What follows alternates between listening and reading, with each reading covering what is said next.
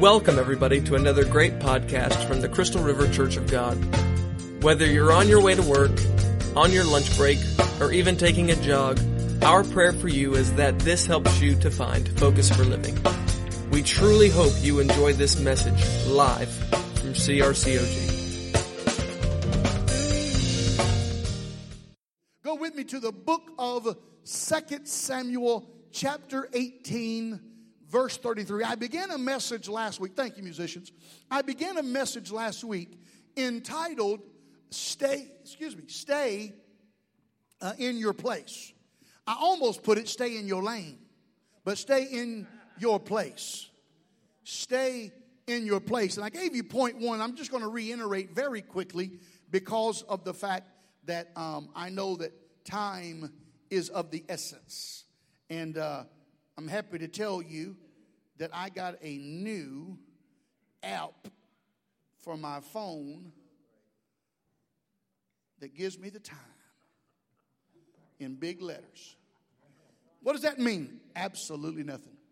Because I have a privacy screen on it. I can't see it from this angle. I might as well put that up. Somebody bought us a big clock. Here, Pastor, you want this in the back? No, I don't. Amen.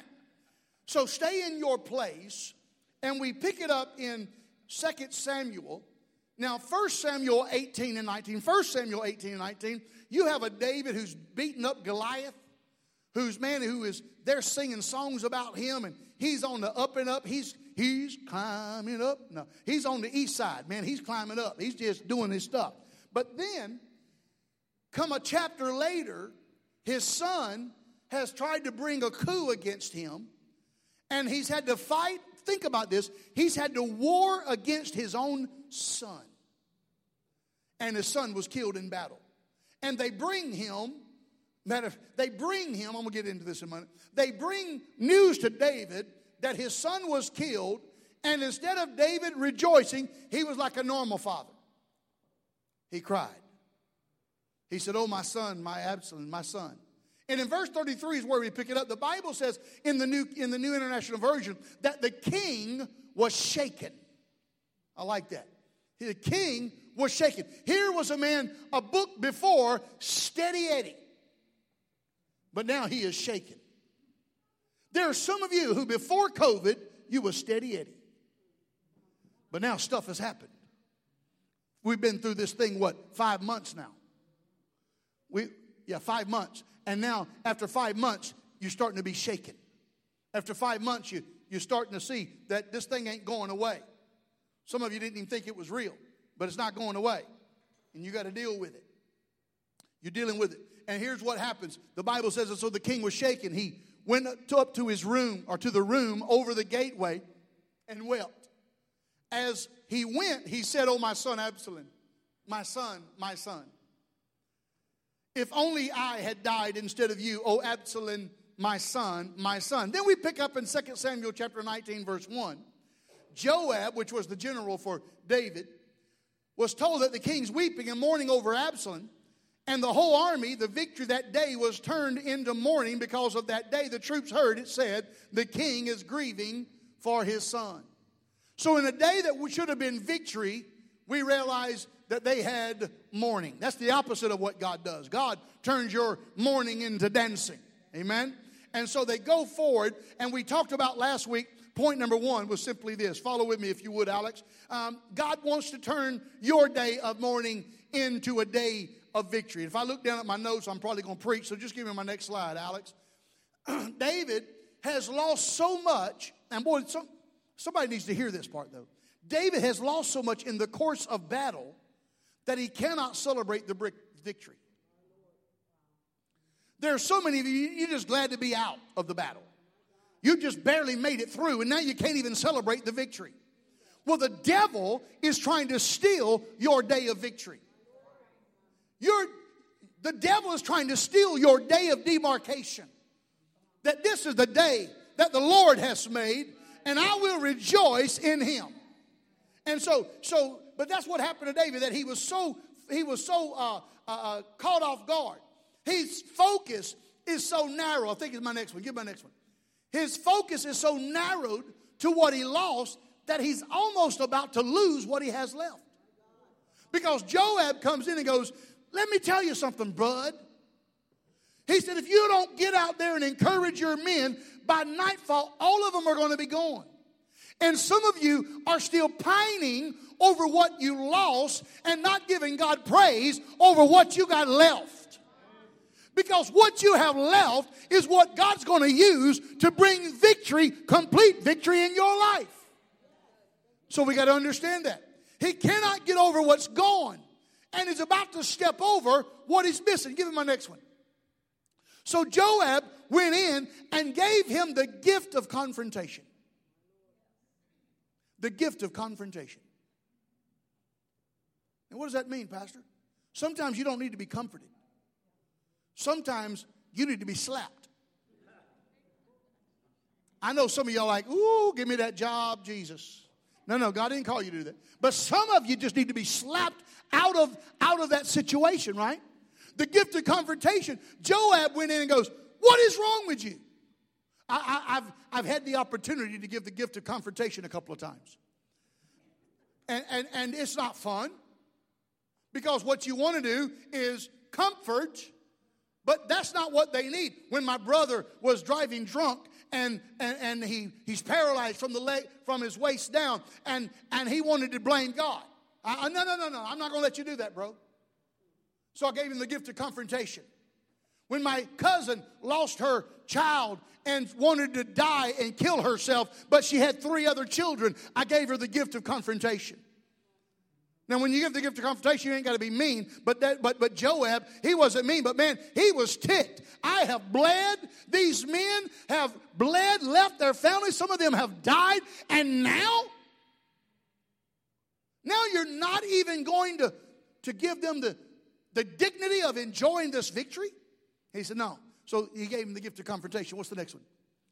Did I put on the YouVersion?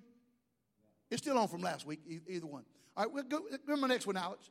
The king got up, the Bible said, and took his seat or his place in the gateway. Now, I want you to notice, when he was crying and pining, he was over the gateway. He went up to the room over the gate. That's not where he was supposed to be. He was supposed to be at the gate, welcoming his troops and giving them some encouragement. And so the king got up and took his seat. And sometimes you got to find your place back to the place you were at. Because the devil and life has a way of moving you off center. And let me tell you, this is something that I've learned in riding my motorcycle. And that is, when you're going through a curve, you can't look exactly where you are. You got to look at where you're going. Because if you look at where you are, you'll veer off. But you got to look through the curve.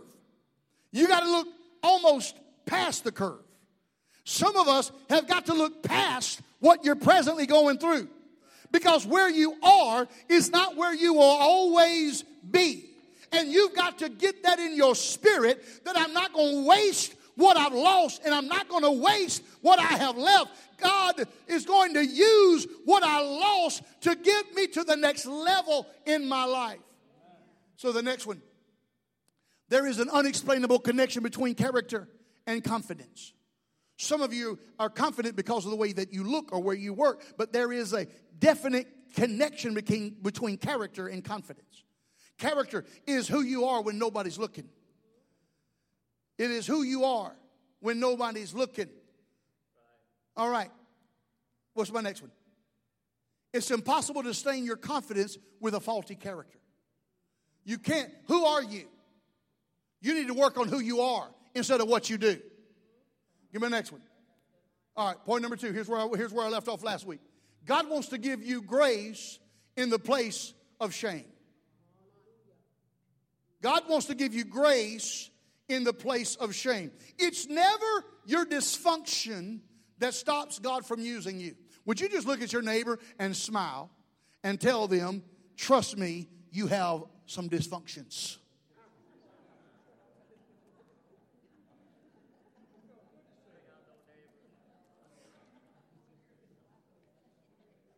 It's just truth. That's not being ugly. But everybody in here has some dysfunctions. And when you got married, you found out your spouse's dysfunction pretty quick. Right? But you got over them. Listen to me, church. It is how you choose to deal with your dysfunction that causes God to use you or not. Now, if you try to hide and say you don't have one, then God can't use that. But when you know who you are and what you are, then God is allowed to flow through you because you recognize all I am is a gutter for the Holy Spirit to flow through. It is not me or what I've done. I'm not holier than thou. I am just a sinner being saved by grace of God. When David, listen to this now. When David fought Goliath, he fought Goliath from a distance. Because he knew that if he got close to Goliath, Goliath would tear him to shreds because he was bigger than David. This was something strategic that David fought. Because he knew that Goliath would have killed him because Goliath is skilled in hand-to-hand combat. The Bible said that Goliath was a veteran of war. So he was skilled in this. But something happened to David. This was the way that he fought Goliath, was from a distance, and it was the way that he tried to live his life. And in certain situations, it worked for him. Until it came to the point, you may remember the story. Remember the story when the Bible says that at the time when kings went to war, David was at home. See, sometimes being distant helps, but when David should have been at war, he wasn't. So I want you to hear this point closely. I think it's my next one, Alex, is that this. It wasn't where he was, it was where he wasn't that got him in trouble. Huh. When you should have been at church.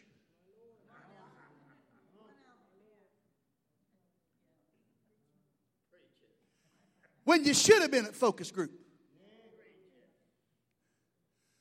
Oh, Pastor, I don't have no strength because you're only eating once a week. Let me move on. It wasn't what he did. It was what he didn't do that brought him to a place. Now, God, I hope I can. I wrote it down because it's kind of a tongue twister. He was at a place that gave him enough freedom to entertain thoughts that he wouldn't have thought. Remember when you wouldn't have thought about doing something like that, but now that you feel like you've arrived. Come on, somebody. Now, when you feel like you have arrived and you almost have a I am entitlement. But if he would have been doing what he should have done, he wouldn't have been tempted to do what he did. And some of you are like, well, what did he do? He went out on the back porch and saw Bathsheba bathing naked. Now, let me just help most of you. Every man in here say, well, I'd have ran back inside after you looked about 3 times. Can you believe that harlot is over there bathing naked? Wow. That filthy thing. She'll look fine too. Come on. I'm trying to help you. Pastor, you go to another church and let the preacher lie to you. I'm just trying to be real. I don't care what they look like. Like a naked woman walk through here, I'm going to look. What? Don't try it. Scaredy. All right. So he ended up sleeping with the lady who was bathing, named Bathsheba. So where he messed up wasn't necessarily his sin. Now that was wrong, of course.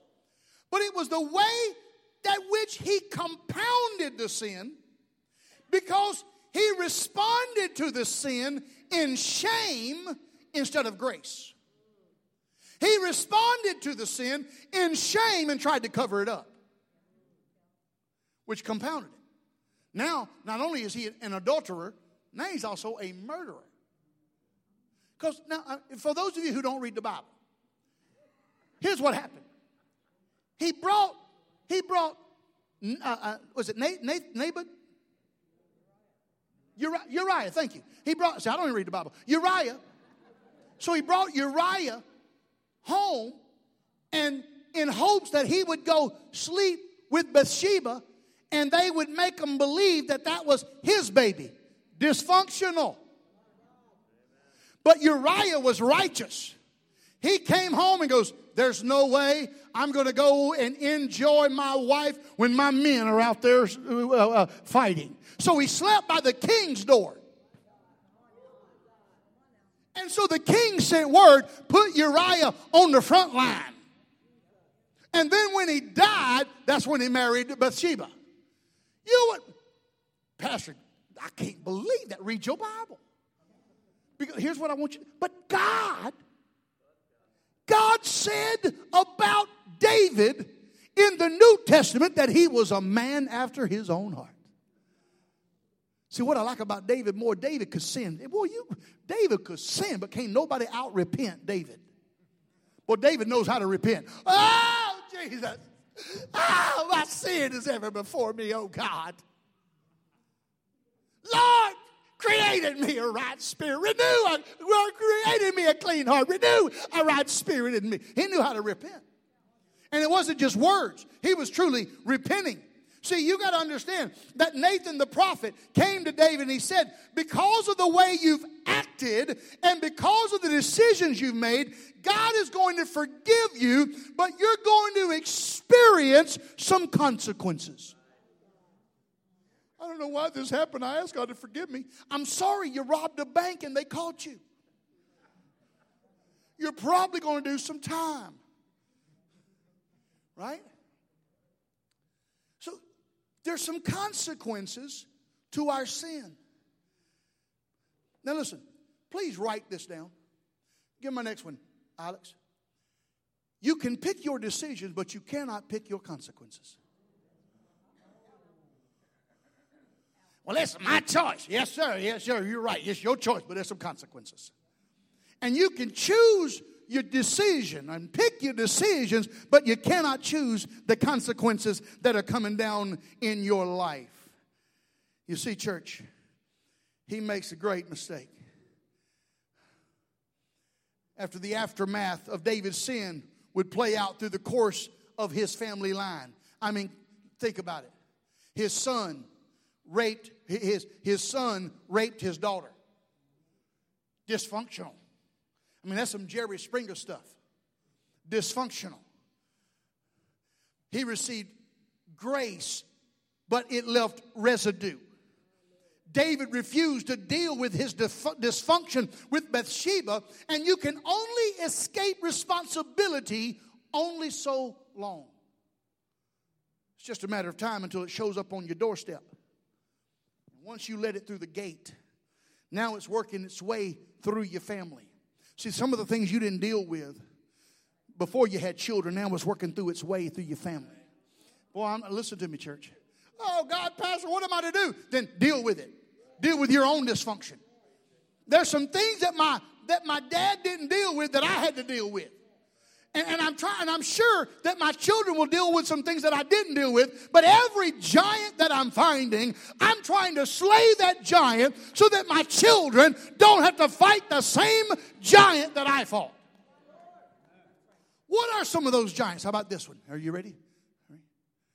Everybody in my family's been divorced. Fight that giant. Well, we were just born on the wrong side of the tracks. Fight that giant. Well, I could never go to college. Fight that giant. I could never have anything. Fight that giant. Well, that poverty giant. Fight that giant. Fight it, man. Fight. Well, you know, my family was a drunk, and so I'm just destined to be a drunk. Fight that devil. Fight that giant. Well, my mama was strung out, and I guess I'm just destined to be strung. Fight! Well, my family, we were just nominal Christians, but we never did anything. Fight! Fight that giant. Because David will not stand in his place and make a decision on how to deal with it, so now it works its way through the family.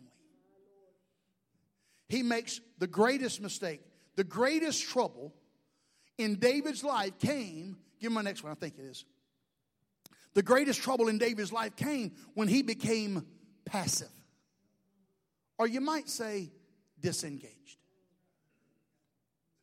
Some of your biggest troubles are going to come because you wasn't passionate about the right things. Instagram, Facebook, Twitter. What's that other one? Snapchat. All of that has to do with it's how we measure engagement. How many people are liking our picture? How many people is commenting? It's all about, that's how we measure engagement. How many people are commenting and liking and looking and sharing. I don't think that there's ever been a time in this world where we've been more engaged on the surface but disengaged in our souls. We're engaged on the surface. We're always worried about what everybody else is doing. And do you know they're not giving you their first wake up in the morning picture?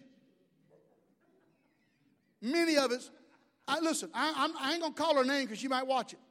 But it's a child I've known since she was a baby. And I saw a picture on Instagram. I went, dang, that girl is beautiful. And then I saw an unfiltered picture and I went, dang, that girl is lying. Because it looks nothing like her. I mean, you know what I'm talking about? I mean, it was brushed and I was like, it looked like a model. I go, no, now she looks like a Target. Let me just leave that alone before I get in trouble. But we've got all of these fake connections and fake friendships and fake relationships and stuff that won't do you any good when the devil fights you in your life. And now the battle has arrived at your doorstep, and because David would not deal with it at the gate, now it's at your house. He would not deal with it and his dysfunction when it showed up, and because David will not stand in his place, he will not stay in his lane, now it has gained power over him. And Absalom has tried to overturn his own father as king. And the Bible says that he was a really good-looking man, kind of like Popeye. He was a good-looking man. And here's what Absalom would do, would stand in the gate. And everybody that would come in, he would say, hey, how are you? God bless you. You know, my dad don't hardly have time for you. But boy, if I was king, I'd make time for you. I know that Dad wasn't able to do it, but boy, if I was there, if I would hear your matter if I was king, but you know I'm not. And 4 years of that, he won the hearts of the people, the Bible said. Point number 3 is this: be very careful who you let stand at your gate. Be very careful who you let stand at your gate, because not everybody who stands at your gate is in your corner. Not everybody who stands at your gate has your best interest. Listen to the Friend of God series that I've been doing on Wednesday nights. You've got to be really careful who you let represent you. And over the course of time, the Bible says that the hearts of the people were for Absalom, and it ended in a bloody result in the woods of Ephraim. Absalom, then the Bible said he had a head of hair that weighed like 2 or 3 pounds. So I'm just thinking he had a big old fro. Right? That's why he's just big bushy. How do I know that? Because the Bible said when he was trying to get away, that a tree caught him by the hair. And the donkey rolled off from under him. And he was left hanging from his hair in the tree. Huh.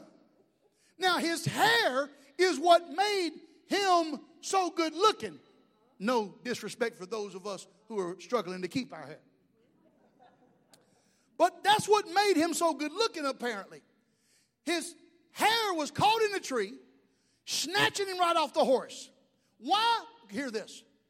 Because the thing, do I have this, Alex? The thing that makes you great outwardly also can make you vulnerable inwardly.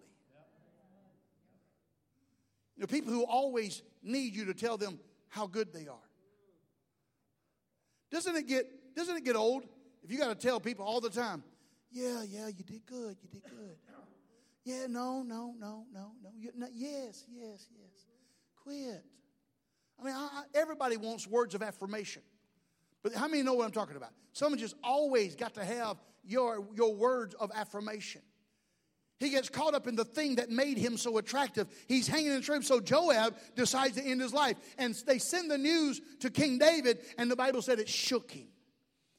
He's shaken like any father would have been shaken. He lost a son, but perhaps more deeply because David feels responsible. Think about this. Because I didn't teach him what I needed to teach him when I was at home. When I was at home, I wasn't home. It is when you find yourself in the state of shame, fear, trauma, devastation, exhaustion, when sometimes, here comes this word again, that you disengage and walk away from what God gave you. Can I be vulnerable?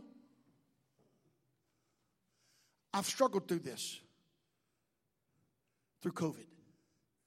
I've had to be so engaged that I've become weary and tired. And if I didn't pray about it and keep in my place, then I just wanted to walk away sometimes, and I just need some time away. And everybody needs time away, and that's nothing wrong with that. But sometimes in the time when you need to be present, you're wanting just to disengage. Whew. That's when you need the intestinal fortitude, the character of God to say, I'm going to see this out, and I'm going to look, in a month, I'm going to take a couple of weeks off. I'm going to look there, and I'm going to take some time off. But until I get there, I'm going to stay engaged, and I'm going to stay because people's lives hang in the balance. Let me tell you this. What you are passive about, your children will be more passive about. If you're passionate about hunting, then your children many times will be passionate about it, fishing, whatever. But how many of you are passionate about God? And not to the point where you drive your children away. But I'm happy to say that both of my kids are engaged in ministry. My daughter and her husband and their son was here yesterday, but she had to leave because she was scheduled to sing today over there. And I wanted to go, no, don't go there and sing.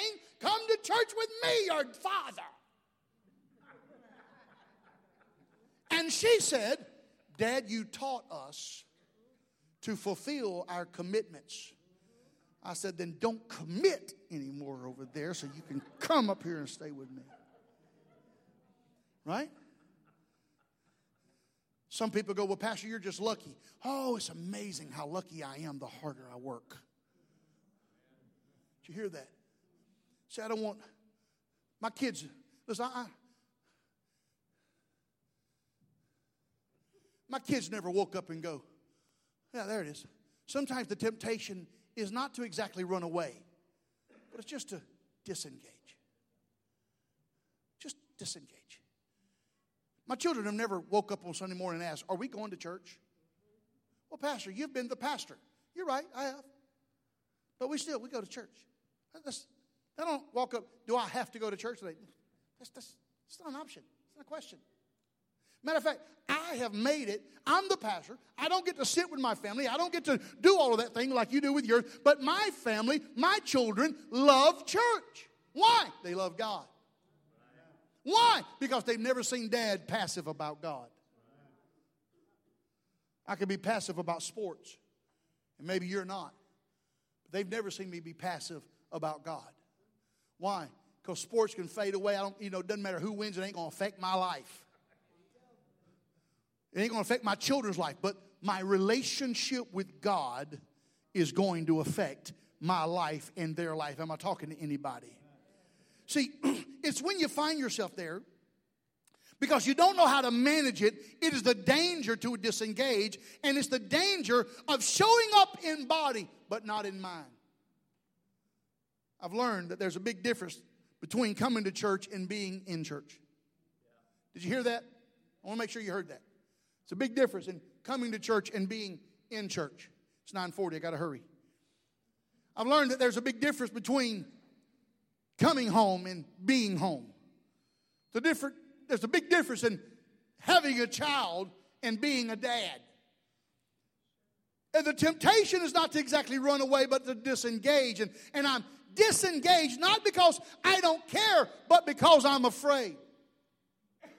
Did you hear that part? I don't know if I have what it takes. So you become disengaged. And you begin to go through the motions. I don't know if I have what it takes. That's what the devil's trying to get you to do. David was shaken. The death of Absalom represents his own failure. If only I had died instead of you. It's my fault is what David was saying. It's my fault that you're dead. And it's caught up with him. And now he's shaken. He's disengaged. And he's defeated. And he won a victory. But he's not acting like it. He went up to the top of the gate and cried. Not where he was supposed to be. David was shaken. He's lost his sense of passion because he's moved from his position. My God, somebody hear that. Do I have that, Alex? What's my next one? Yeah, there it is. He lost his sense of passion because he's moved from his position. Now listen to me closely. Your position has the ability to inflame your passion. But you cannot let just your position be the only influence of your passion. There are too many pulpits today that will be filled with people that are in a position without passion. That they're preaching, my God help me, for a paycheck. That their passion is not there, even though they still have the position. And what happened? Something along the lines happened. I know a pastor right now, I won't call his names. He's quite a bit older than me. He's almost retirement age. And he made this statement. He said, I've decided that people don't change. So I'm just going to preach a little sermonette every week until I retire. And I went, wow. But I understand what he's going through. I understand when you've poured into people and they didn't make it, they turn their back on you, they give up on God. Some of you know what I'm talking about. It's done it to you when they've given up. And you're like, oh God, what happened to their passion? They're still in position, but there's not passion there. I've asked God, if I ever lose my passion, move me from my position. Because I don't want to be in the position of pastor without the passion for the pastorate. I don't want to be in a position of influence without passion to influence people. He lost his sense of passion because he was moved from his position. Jerusalem, the capital of that day, Absalom is there and David's going to drive them out, but not yet. Oh, I can't hit all that. Let me go to somebody else. All right, so the Bible says, that does not say that that David took his seat at the gate. It says he took his seat in the gate. So he was in isolation above the gate. But now he's come out to where he belongs. Like a lot of us, we live our lives watching events unfold, but not taking responsibility for the outcome. The action happened between the gates, not outside, inside the gate. After all the mistakes, after everything was done, he took his place in the gate, even with his heart broken.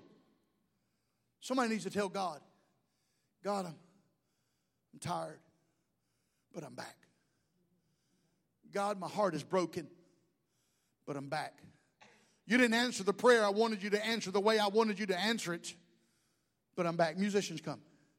I'm not certain about the future, but I don't know, and I don't know where I'm going. I don't know what I'm going to do from here, but I'm back. My God, somebody hear me. I'm back. Here I am, God.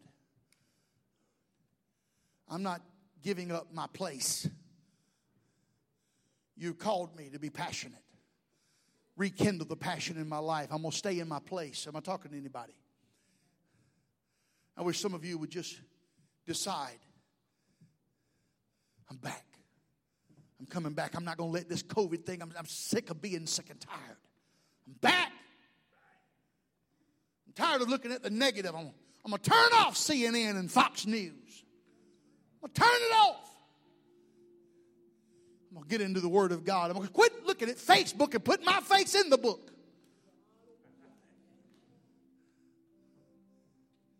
I want you to get a picture in your mind today of hundreds of people that you have the ability to talk to. Those of you that are sitting in your home, maybe you're even at your work. I want you to get up from your failure. One of the hardest things to do is get up from failure. I love Sadie Robertson, which is, the Duck Dynasty daughter. She said this the other day as I was watching an interview. She goes, when you fall in public, here's what her dad says, Grandpa Robertson. He says, when you fall in public, you get up twice as fast. Come on. Isn't that the truth? If people are watching you fall, you might even hurt something. You back up. When you by yourself, you fall, you're like, oh, dog, that hurt. Ooh, Jesus. Let me just lie here for a moment. But not when you're in public. The best thing you can do from a disengaged relationship with God is get up. Start remembering what you got left. I surrender. Hallelujah. I surrender. You need to let condemnation know I'm back. Here I am, I'm back. And when the enemy comes with you with accusations and excuses, tell the devil, this seat is taken, I'm back. I'm in my place. Hear me, somebody. There's no room for you to run my life because I'm seated in the heavenly places with Christ. I'm back in my position. I'm back in my purpose. Get to the gate. You cannot change what you tolerate. Did you hear that? You cannot change what you tolerate. I'm back. I'm broken. I'm better because I was broken. Anybody know what I'm talking about? I'm better because I was broken. Because I've been broken, man, I know how to deal with broken people. Woo! I know how to understand broken people. I know how to not judge broken people because I know what it is to be broken. The place of power is when you take your seat. Listen, David got up, took his seat in the gate. He wasn't healed yet, but he's here. I'm not healed yet, but I'm here. This is the place of responsibility. This is the place of owning your story. This is the place of dealing with your dysfunctions, not from a distance, but up close. Here I am, God. Let's deal with it. Let's deal with it. This is the place of power. We try to fight the enemy in the wrong places. Isaiah 28:6 says he will give a spirit of justice to him who sits in judgment, and God will be a source of strength to those who turn back the battle at the gate. You've been suffering because you've been fighting on the run. Come on, singers. I know y'all trying to be good. Let me just tell y'all this, so y'all don't think, where they been? They've been sitting out there. That's where most of them sit. But they'll stay in service for the 11 o'clock. I'm not good enough for me to preach twice to hear them. Just to a couple of them. Y'all need it like 4 or 5 times probably, but anyway. But you need to declare, I'm not going to negotiate with the devil no more. I'm here. I'm going to engage. I'm not going to be disengaged any longer. I'm going to engage God. You may be embarrassed. You don't believe in yourself anymore. You're tired of making promises to yourself. Wow. Come on, somebody. I want our Spirit Life team to get ready and come. Go ahead and come. But I wonder who in here, every head bowed except for the Spirit Life team that's moving. Are you in this place today? And you would say, Pastor, I've moved from my place. I've moved from my place, but I'm getting up today. I'm taking my seat at my place. And I'm not going to let the devil force me out any longer. If that's you, lift up your hand. Hallelujah. Hands all over this building. Now, how many of you would be willing to say, just eyes closed, please. Pastor, I've just been disengaged, but I'm ready to take my place. Come on, lift your hand. Okay, hallelujah, Jesus. Come on, everybody in this room, would you stand to your feet?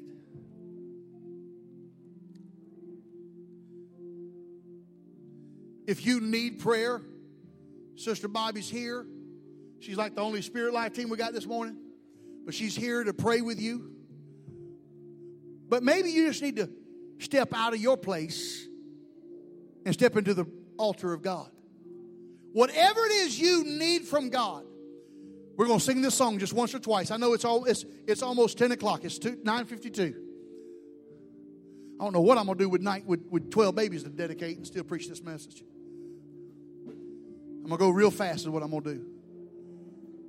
But here's what I want you to lift up your hands to God. Come on, just tell him, I'm coming back, God. I'm coming back, God. I'm coming back in the name of Jesus. I surrender. I surrender.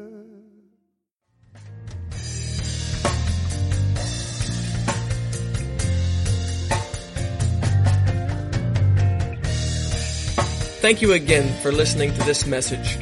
We pray that it has inspired you like never before. For more information about Crystal River Church of God, how to give, or even our upcoming events, be sure to check us out at crystalrivercog.com. You can also follow us on Facebook, Instagram, and Twitter. Be sure to like and subscribe to this podcast, and we will see you next week here at CRCOG.